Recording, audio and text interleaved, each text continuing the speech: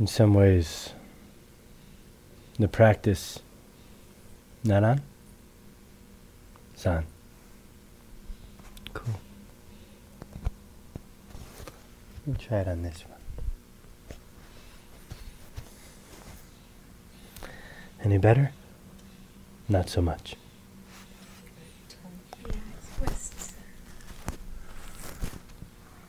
Any better?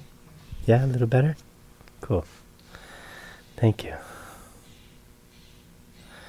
In some ways, the practice, it's stepping out of this charade that the ego is in, but it's also kind of a love affair with awakening. You know, wanting to tend to each moment with this kind of care.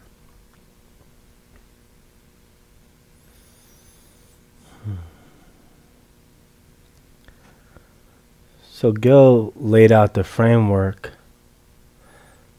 of how we were thinking about the retreat, the theme of the Four Noble Truths and the Brahma Viharas. Today I'm going to talk about the second Noble Truth, the cause of suffering. Yeah, about 45 minutes. Cause of suffering.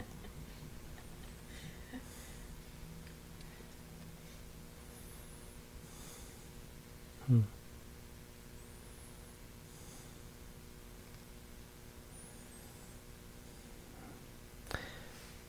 I think about the word or the phrase, the Four Noble Truths, and I think about actualizing these, or understanding these, or realizing these, that they can actually ennoble our lives.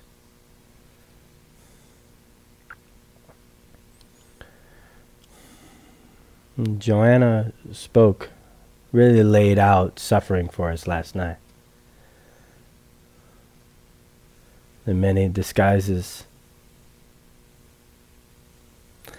And they say that the suffering is caused by craving. So this word tanha comes up. And tanha can be translated as thirst. Or another translation that I particularly like is the fever of unsatisfied longing. Let yourself feel that phrase, the fever of unsatisfied longing. Anybody relate to that? A little bit? I've done years of field research in this area.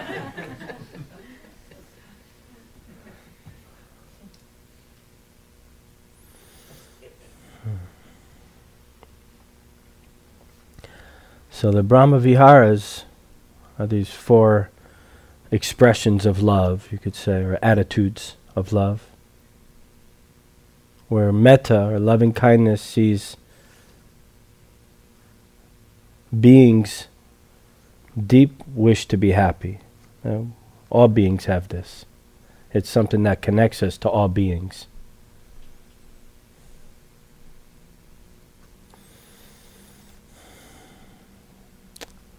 Compassion sees what's difficult about being. So it sees what's hard. So when we talk about craving or suffering, compassion is a natural response, you could say, to the predicament that we find ourselves in.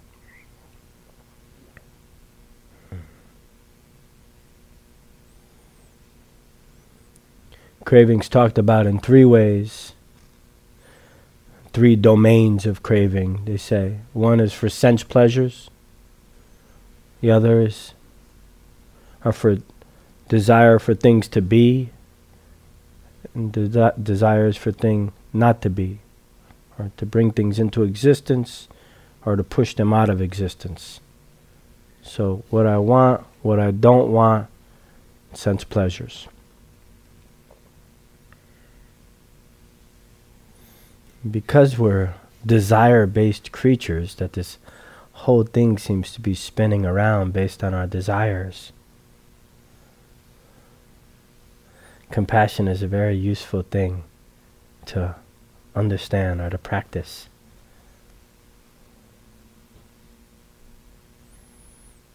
When we take into consideration impermanence, we see that there's just no way these things could ever fulfill us.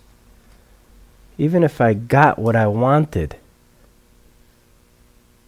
the long shot that I actually found exactly what it is that I wanted and somehow got it,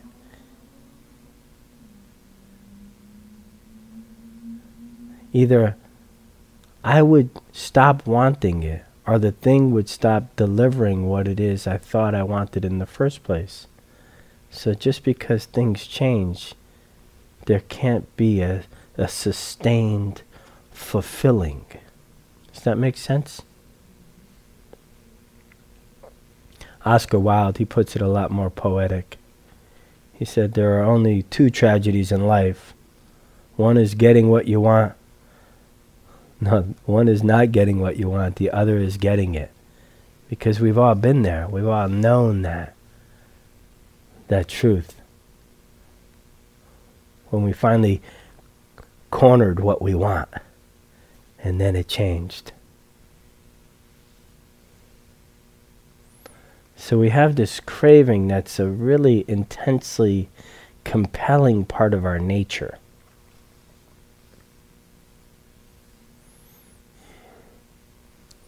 And the Buddha, he made a lot of lists of unwholesome mind states. Lots and lots of them. But he centralized craving as the one that causes suffering. So there was something particular about that one.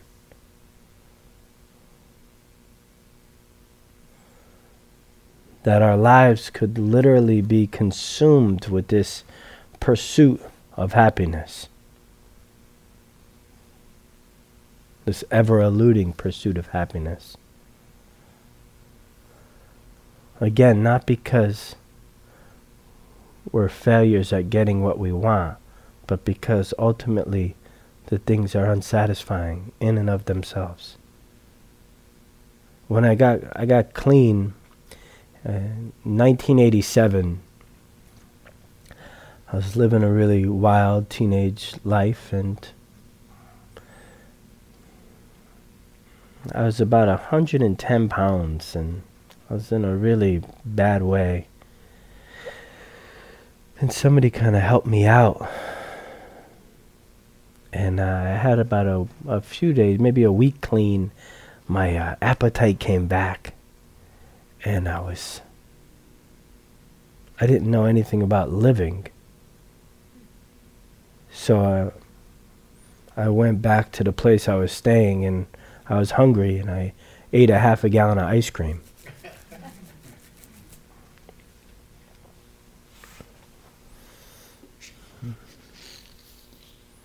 It wasn't fulfilling.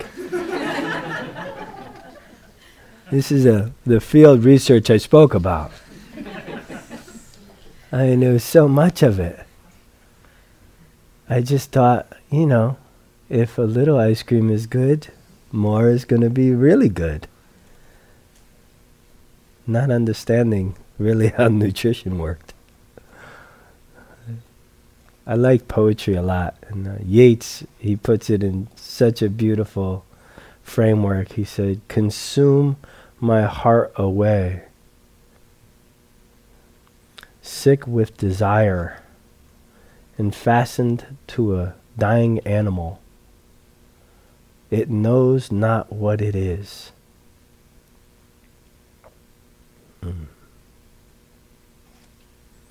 So we're trying to wake up to the very nature of the wanting mind.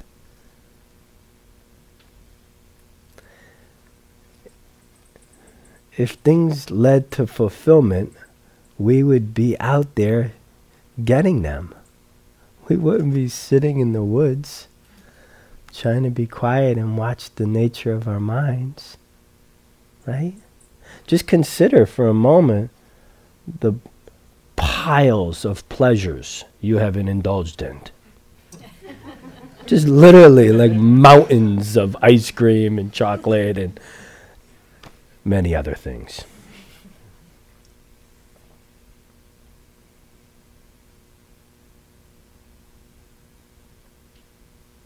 Anne Carson, she puts it like this. She says when desire is present, there's three things. There's the lover, the beloved, and the space which separates them.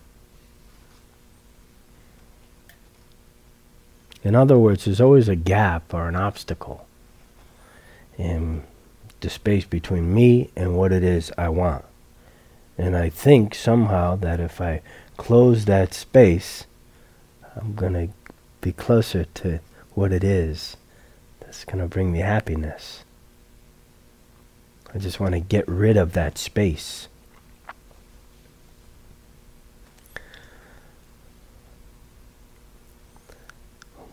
When I consider what's being said here in the second noble truth,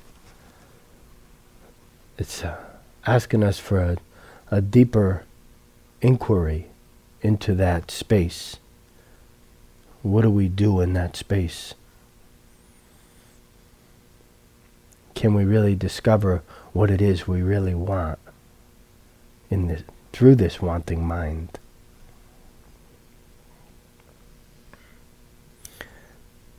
Learning to explore the wanting mind or desire.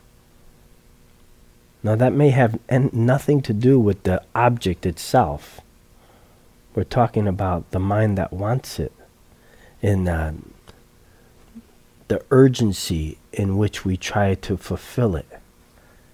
We try to put an end to that wanting by getting it.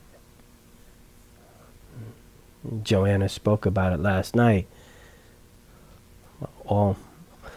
Hafiz says all movement is a sign of thirst.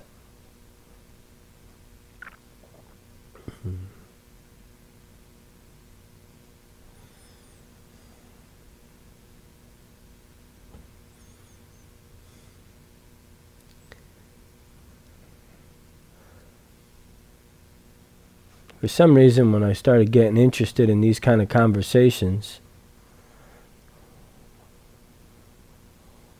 there was a lot of judgment about my desires. I don't want to say like, even like, it became like almost a moral issue. And I really tried to not want what I want, you know? I tried to do that, man. I really tried. I super like ate veggies and wore white and prayed all the time, and it just sucked. like a worst 2 weeks of my life, you know? I knew I was going to be a failure, you know? I'm just not good at not wanting what I want, you know? It's just, So we look at where does this desire or this wanting mind deliver us? You know, like, how do we know what's healthy and what's unhealthy? How do we know that which leads towards suffering and that which leads towards liberation? Because there's healthy desires, right? We came here out of an intention, out of a want to have some peace or well-being, whatever your intention was.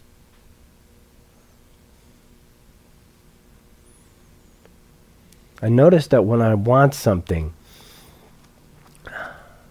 and I want something all the time, you know, I want something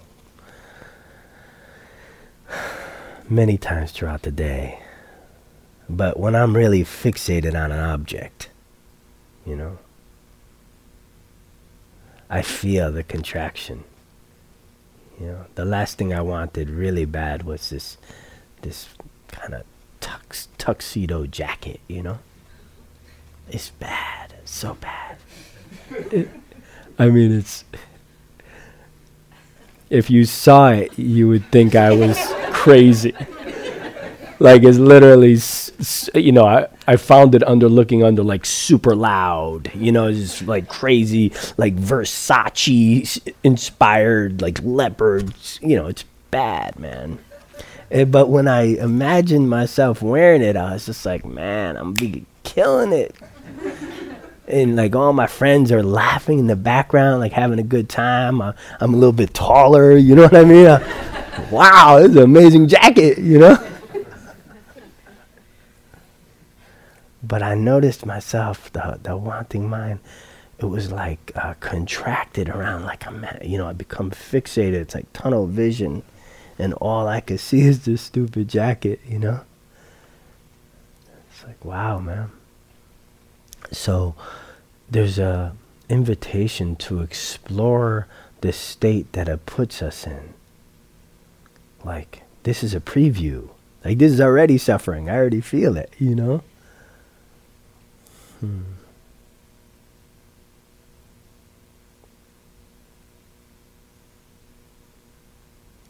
So, compassion, you could say, is meeting that suffering, right? If compassion sees the suffering in beings, in myself, no difference,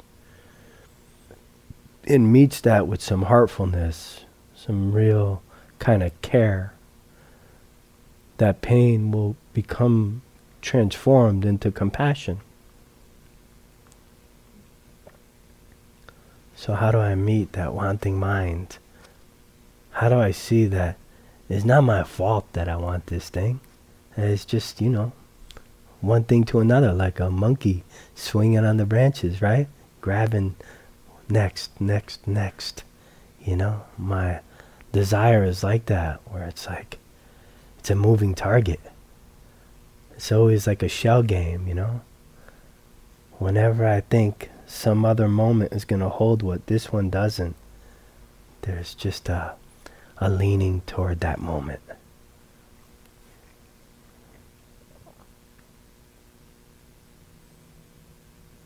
So how do I break this fixation on the object? Because I just think, it's just the thing. It's just, I've never seen a cooler thing than that. Whatever it is, How do I take my focus off the thing and back to me in the state that it's putting me in? And it's not the jacket that's doing it, it's the wanting mind. It's that clinging and attachment, right?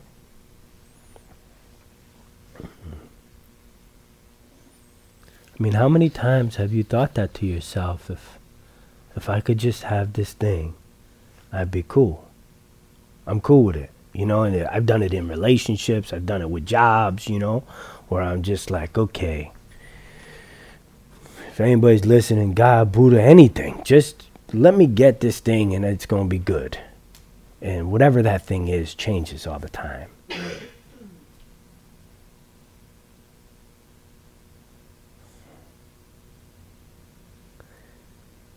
It really goes from the time I was a kid, I've always felt that way. I wanted to get out of my house and away from my father. I wanted, to get a car. Whatever the next mirage was of like, then it's going to be cool. Right now, this is whatever, but then it's going to be on. It's like, wow, I'm going to get married. That's when it's going to be on. And then it was like, okay, when I get divorced, it's actually literally going to be on.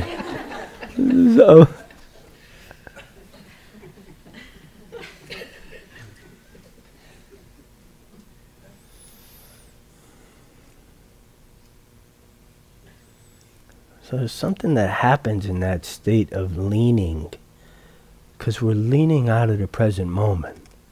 And we're leaning toward this moment that's going to have so much fullness, we ain't even going to know what to do. But it's always coming. It's never here. It never really arrives. But what does happen is, as I lean out of this moment, I have to leave myself in some deep way. the very meaning of being unfulfilled. You know, how can we ever have a chance at satiating ourselves if we're not here?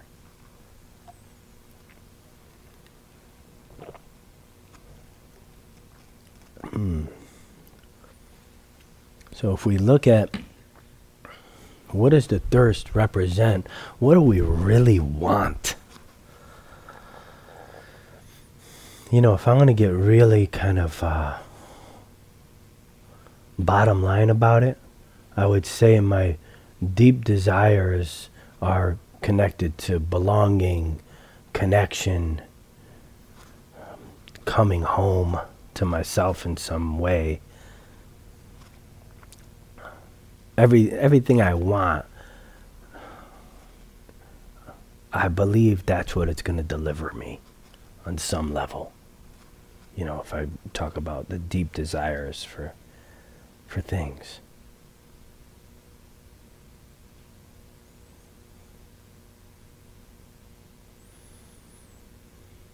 And wanting, the state itself is very lonely. Because you're over there, y'all out there. I'm over here with this cool ass jacket. Right? So now I'm alone. There's a lot of distance between us. So the very feeling I'm trying desperately to avoid, I'm kind of perpetuating. It's like drinking salt water. I can't get the thirst quenched. I don't want to paint it all with one brush because there is some gratification. And I want us to be able to explore that as much as the wanting mind. There's many times throughout the day that I feel, you know, yeah. So I want us to see both sides of it, not just the wanting. I want us to stay present through the wanting, and if you end up getting it, you know, so seeing the birth of the desire, watching it, it's life. And whether you get the thing or not, watching how long does the gratification last? If it does come at all, how long does it last? What happens afterwards?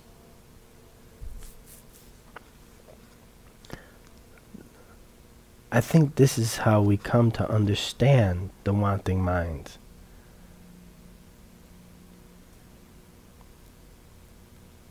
To see maybe it's fleeting nature.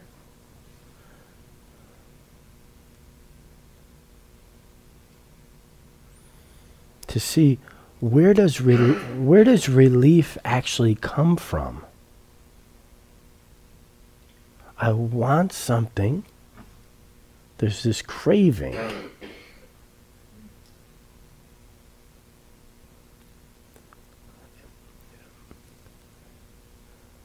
As I've kind of explored this realm, I felt more relief from the wanting mind releasing its grasp on me than from the object delivering it.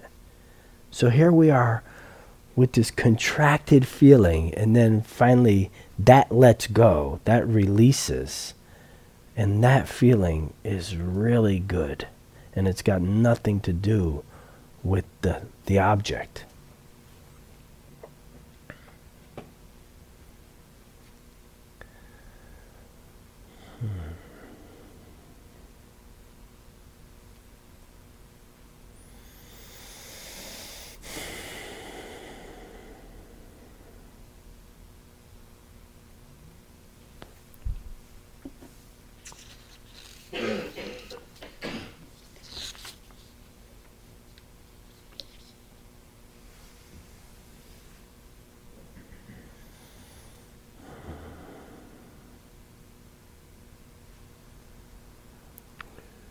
Something that was kind of news to me when I came to practice a little bit was that I could bear experience, that I could sit in the center of my experience and bear it. I always was in this kind of reactive mode of trying to get away from it or change it or trying to make it something spiritual or any of my strategies. I had lots and lots of strategies. But we're resting, we're cultivating this kind of unconditional presence, right? We're sitting in the center of experience, and we're trying to train our response ability, right? Our ability to respond skillfully to what arises. This is the mental training that we're doing to stay in touch with what arises. I see, even if there's healthy desires, that when there's clinging and attachment, they always lead to fear. You know, it's like hope and fear playing this game with me. It's the clinging and attachments that are the problem. So we look at like the practice and how does this training that we're doing, how does sitting and tending to each moment with this kind of care, how do we see this played out?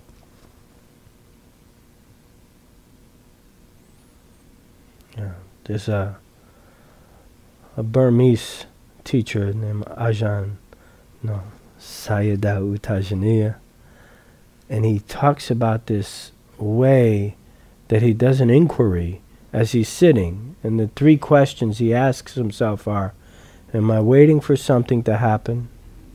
Am I wanting something to stop happening? And am I in touch with what's happening? So we can see the greed, the aversion, and the delusion in each moment. And just sometimes when I'm sitting and I just that question pops into my mind, and it instantly kind of liberates. Like I noticed, wow, I was totally leaning toward that quietness because there was like 2 seconds without thoughts or whatever it was, and I want that to continue. Or I had that memory, that is a bad memory, and I'd like that to go now. I let it go, now please go, right? So you see how you're leaning. It could be so subtle. The mind is so slippery. But the inquiry helps me come back into the center of my experience. Not leaning toward, not leaning away.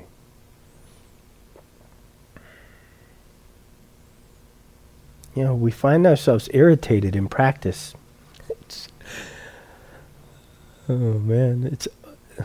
It's almost exclusively what I'm doing on the cushion. It's just like dealing with like my expectations and all the stories and my judgments, and it's just like, okay, can we, the practice is asking us if we can go deeper than the irritation and to see what expectation is sponsoring this, you know? And then what is the craving that's sponsoring that? We want to be able to see these different levels of like how we create our own suffering. This is really what we're doing. We don't want to squander any suffering. Ajahn Chah had a sign on his monastery, and it said, we don't come here to be comfortable, eat well, or sleep well. Only to know suffering and how not to cause it. So, whenever there's any bit of suffering, it's like, okay, what is my part in this?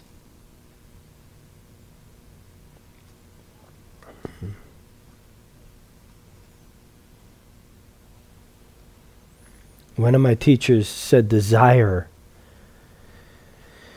is this feeling of being homesick.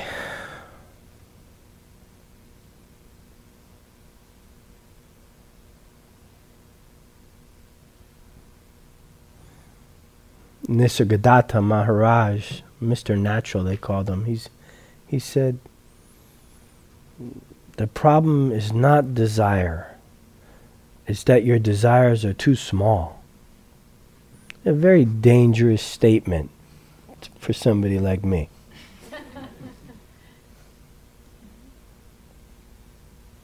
But I understand, Even the Dalai Lama, he talks about it. He's like, look, man, it's not you. It's the condition. He's in this, he's a pretty elevated cat. And he's, going back and forth to this conference center, teaching over the course of a week, laying down the Dharma, beautiful cat, flowing robes, the whole thing, right? He notices, wow, we're driving through Midtown Manhattan. Crazy electronic stores everywhere. And he's like, yo, I'm glued. By the end of the week, he's like, I'm glued to the window. He's like, I see things I want and I don't even know what they are. This is us.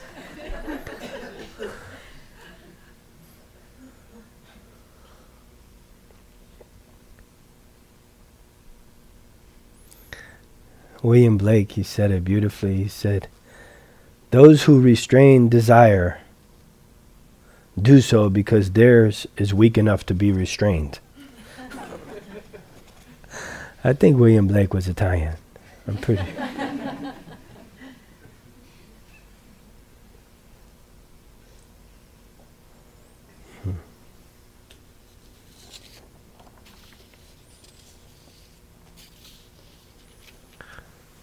So, here we are in this human condition with all this craving. I mean, we're born out of craving. We're like literally the product of craving.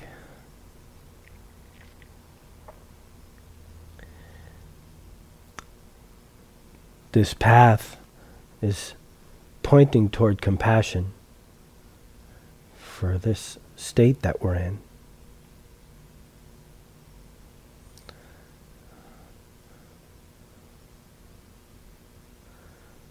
So on some level it's like, okay, I got the keys, now where's the locks? Like I gotta find out where it is that I'm stuck. Where is it that I apply this teaching of tending to suffering or craving?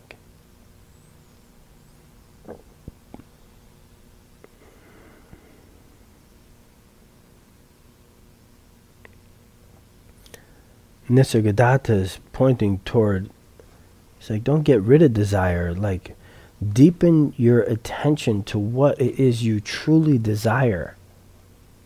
Like if you're going to want something big, want something outrageous. Don't settle for mediocre dreams.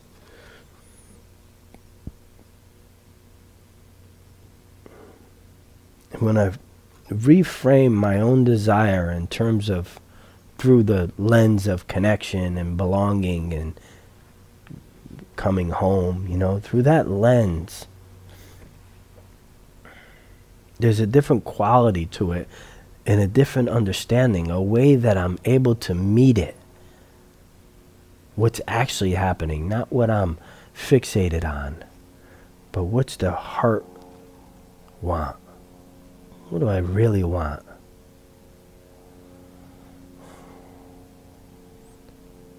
When we could be with the root of our desire, it takes away some of the smoke and mirrors.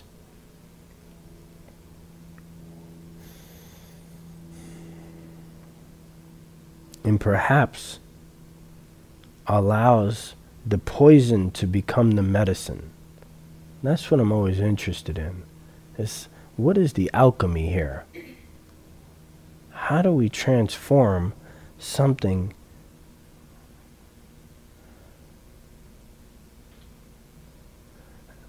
as prevalent as desire is, as the wanting mind? How do we turn that into the path? Like if wanting is endless, then our exploration of wanting, our response to wanting, becomes the practice.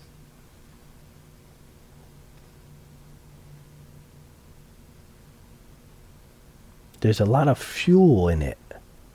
So we don't want to throw the baby out with the bathwater. We want to do like the peacocks do. They eat the poison and it makes their feathers beautiful, right? So no matter what shape the wanting takes, we want to follow it back to the source. We don't want to cut off from our aliveness and our passion, but to let it free us through like a real understanding, a true understanding of it. The path is always asking us to become intimate with what's arising.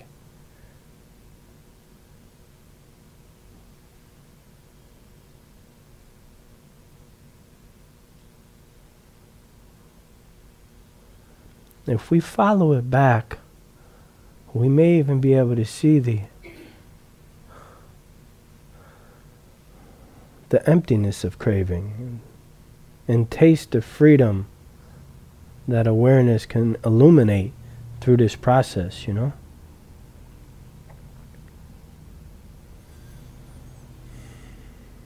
So the question isn't, is desire good or bad, or is this right or wrong, or it's more like, how do we respond to or relate to the presence of wanting?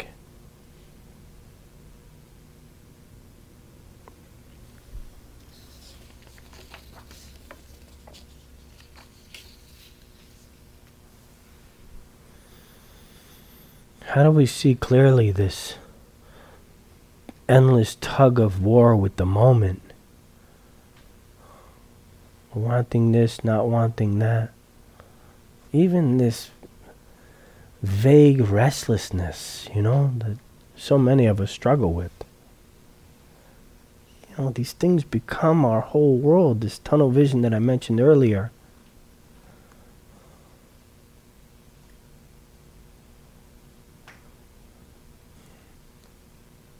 How do we keep coming home when home doesn't feel like enough sometimes?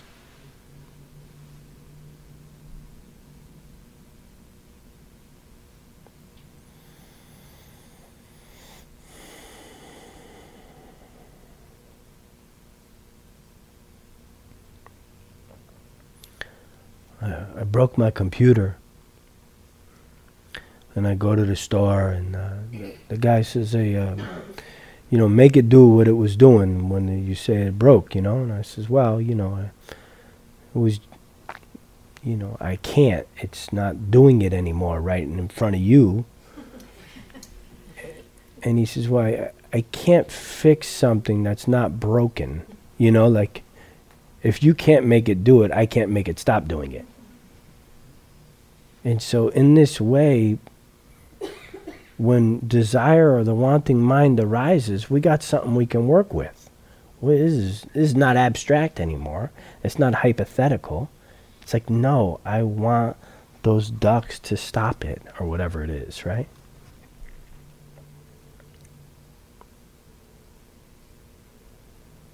There's a metaphor I hear a lot in teachings, and it's called the poison tree, and it's about this tree in this village and the many ways that people deal with it. So one of the ways is, you know, that's poison, let's cut it down. And another way is like, you know, dude comes up to it and nails a sign on it that says, look, this is poison, you can still use it for shade, but it's poison, you know? And then the third way, and it's always the third way, right? Every Buddhist story I've ever heard is the third one. Always. Says, look,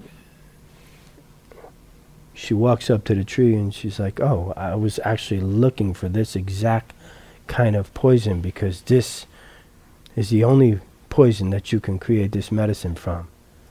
And so we don't want to throw the baby out with the bathwater, you know?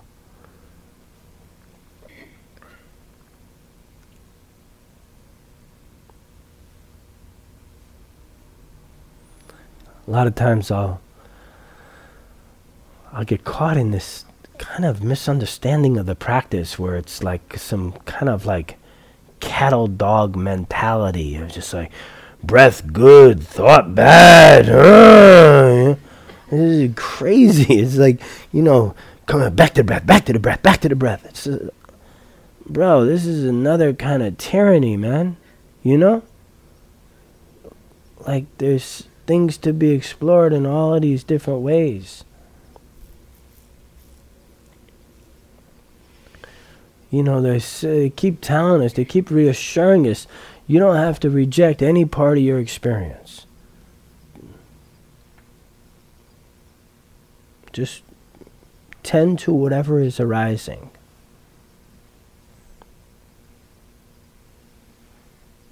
And this is the part of my experience I've tried the hardest to change, the desire, the wanting mind.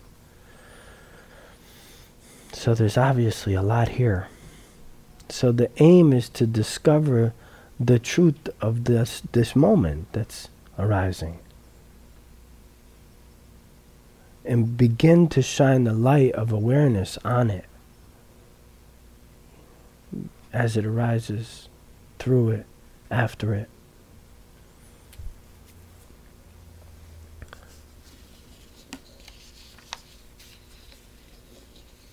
This guy writes, whether or not we get what we want, whether or not our many desires are fulfilled or left unrequited, the one is always near, the sweet taste of our own existence, in the gorgeous relief of knowing that we are life itself, never an inch away from home, complete even in our assumed incompleteness. Complete even in our assumed completeness.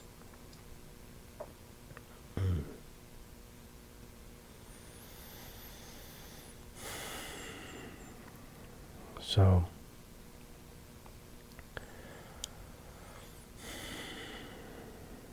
we're trying to slow the whole thing down a little bit.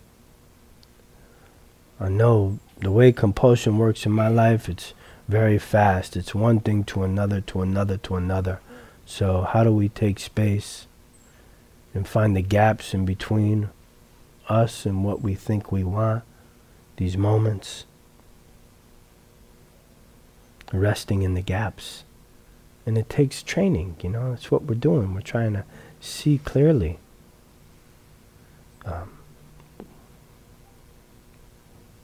One teacher called it to see through eyes no longer clouded by longing.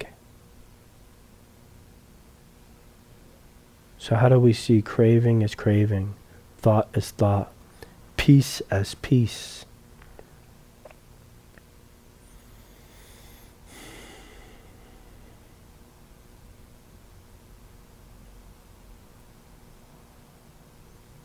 How do we see it at its birth? To observe what is arising with interest and enough space to explore it. How do we rest in the words of the sutta? All that arises is of the nature to cease, and in the passing there is peace.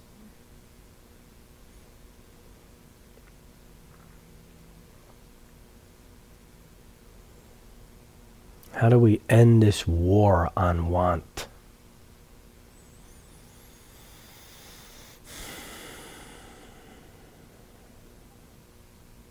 We see that the experience of clinging itself is unpleasant. That even if what we crave is enjoyable, the clinging kind of robs the enjoyable aspect out of it. How do we keep staying intimate with the nature of the wanting mind? I mean, wanting is just another phenomenon. It's not a problem. It's the clinging and attachment that are the problem.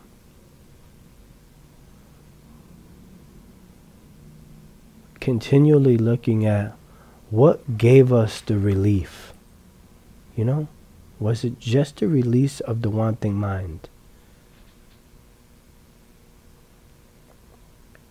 Could it be it was just the end of wanting? And could that be available to us in every moment? Is that here right now?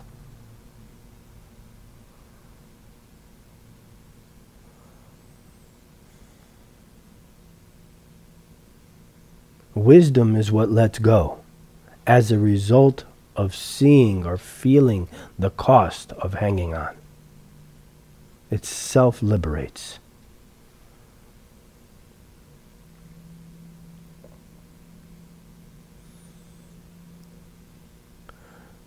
We've been studying the Dhammapada a bit, and there's a line in it, and it's gone beyond becoming. It just sounds like such a great kindness, a great compassion that we do for ourselves, that we're not stuck in this cycle of and then it's really going to be on. Once I get this practice, because we just bring the same thing to practice as we do everywhere else. We think it's the next thing to acquire, right? How do we gone beyond becoming?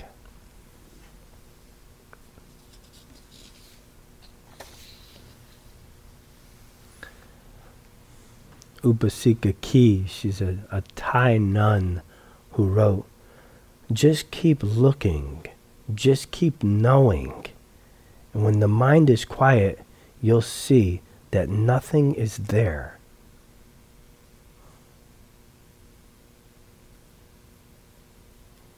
This is the selfless nature of all phenomena, what the Buddha called the magic show of consciousness.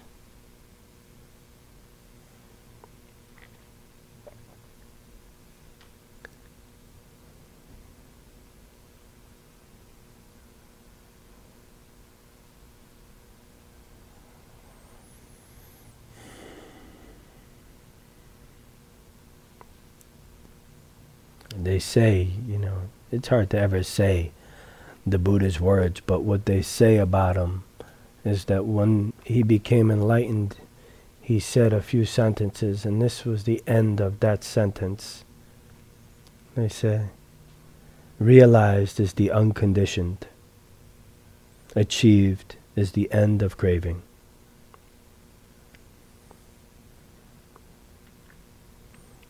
We have no idea what he said, But 2,600 years they've been saying this, right?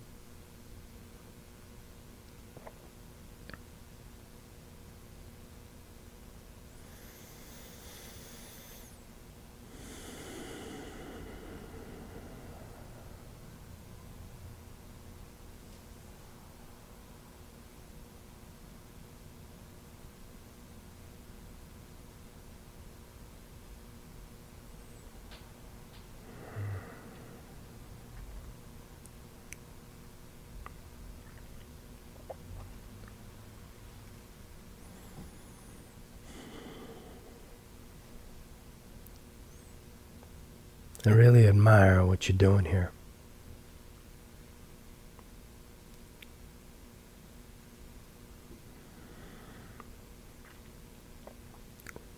The dedication of the practice and staying, And every time we end, we have this bowing that we do, and that's what I'm bowing to. I'm bowing because I recognize the effort, and I know how hard it is to stay.